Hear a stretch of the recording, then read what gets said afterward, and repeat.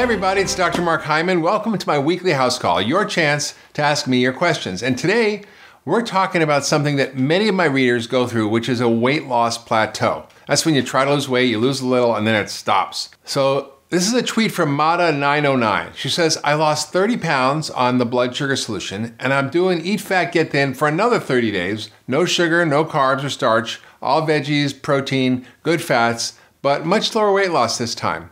What do I do? Well, that's a great question. And when I'm working with someone who's having trouble losing weight despite doing everything right, there are a few things that we look at. And today, I'm going to cover the 4 most common reasons for experiencing a weight loss plateau. And they include 1, nutritional imbalances, 2, your gut microbiome imbalances, 3, inflammation and immune dysfunction, and 4, environmental toxins. So first, let's talk about nutritional imbalances.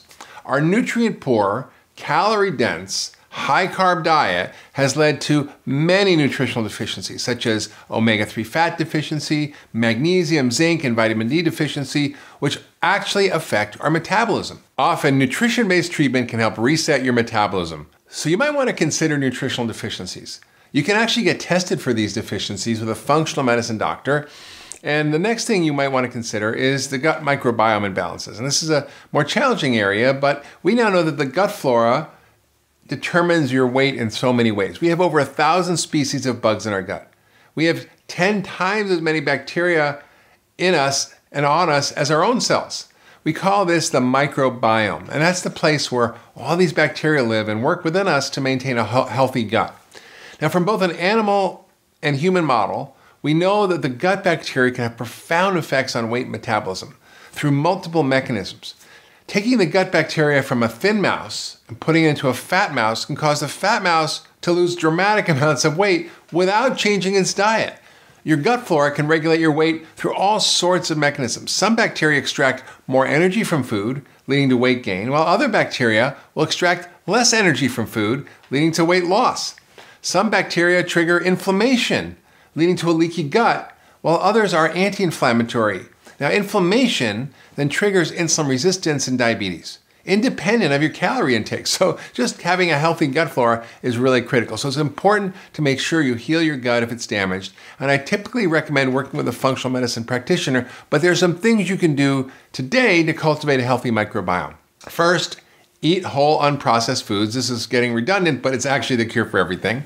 Eating whole foods goes a long way to cutting the sugar and the refined carbs while increasing the food the bacteria needs for a healthy gut, which is fiber and all sorts of things you get from healthy plant foods. Next, focus on making veggies fill up 75% of your plate because plant-based foods feed the good bugs. They're called prebiotics.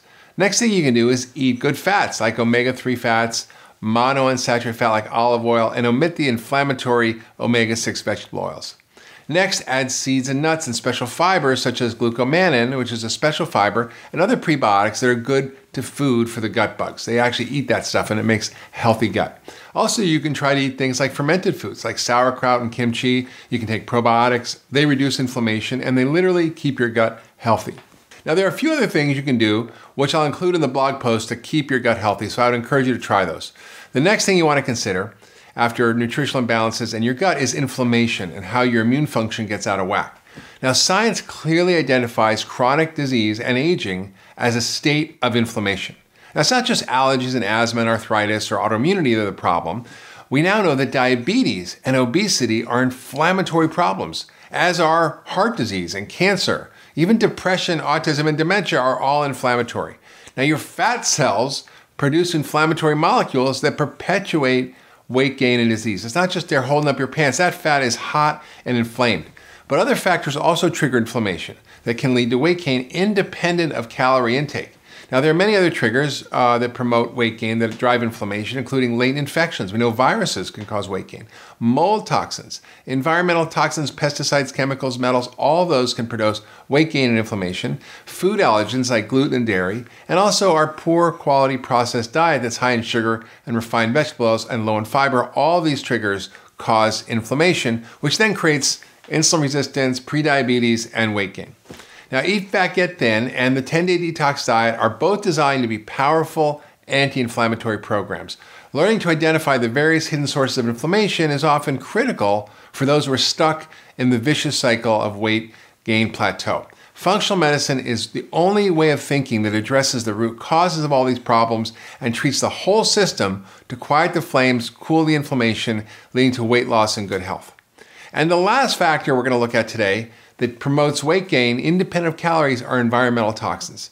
Now, many doctors look down on the whole idea of detox, but just ask them how bad things are going to get if your liver or kidney stops working or if you get constipated for a few weeks. That's a serious problem. Detoxification is a natural process that occurs all the time in the body. Unfortunately, in our modern world, we are exposed to a huge burden of toxins in our environment and our diet. Now, these toxins include plastics, pesticides, phthalate, bisphenol A, flame retardants, mercury, lead, arsenic. I mean, there are so many. In fact, there's over 80,000 chemicals that were introduced into our world since the Industrial Revolution, and most of them have been not tested for safety. And many of them have been shown to interfere with metabolism and cause weight gain even in the absence of extra calories. These environmental toxins are called obesogens.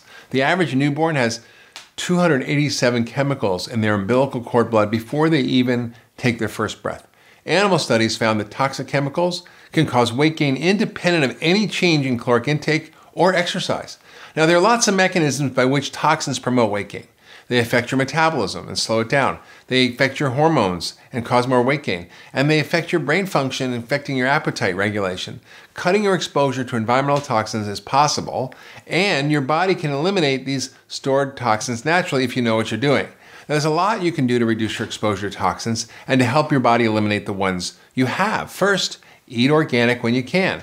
And I would follow the Environmental Working Group's list of the Dirty Dozen fruits and vegetables and the Clean 15 fruits and vegetables for the help in identifying the most and the least contaminated fruits and veggies for your diet.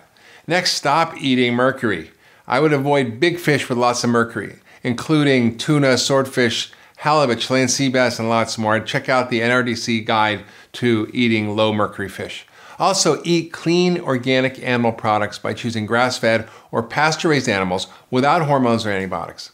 These products cost more, but when you eat high-quality food, you often consume smaller amounts. Also, be sure to filter your water. Use a reverse osmosis or carbon filter to get rid of the hidden contaminants in our water. There are over 38 wastewater contaminants in the average tap water. It's terrible. You can also support your body's own detox system by drinking 8 glasses of water a day, eating lots of fiber so you poop at least once a day or maybe twice, sweat a lot using saunas or exercise, which helps excrete toxins. And I also recommend you increase foods that help your body detox. So eat 1 to 2 cups of cruciferous vegetables a day. That's like broccoli, kale, bok choy, because these help your body get rid of toxins. Also, eat lots of garlic, onions, and turmeric and ginger, which also help your body detox. And finally, take supplements that support detoxification, including selenium, zinc, vitamin C, and B-complex vitamins, as well as special glutathione-boosting compounds like N-acetylcysteine, lipoic acid, and milk thistle. These all help your liver and your body get rid of junk. So when I work with patients who are experiencing a weight loss plateau, these are the first things I take into consideration. So next week, I'm going to cover 4 more reasons for weight loss plateau. So stay tuned for that. And if you like this video, be sure to share it with your friends and family on Facebook and Twitter, and tweet me your questions using the hashtag HouseCallWithDrHyman. And maybe next week, I'll make a house call to you.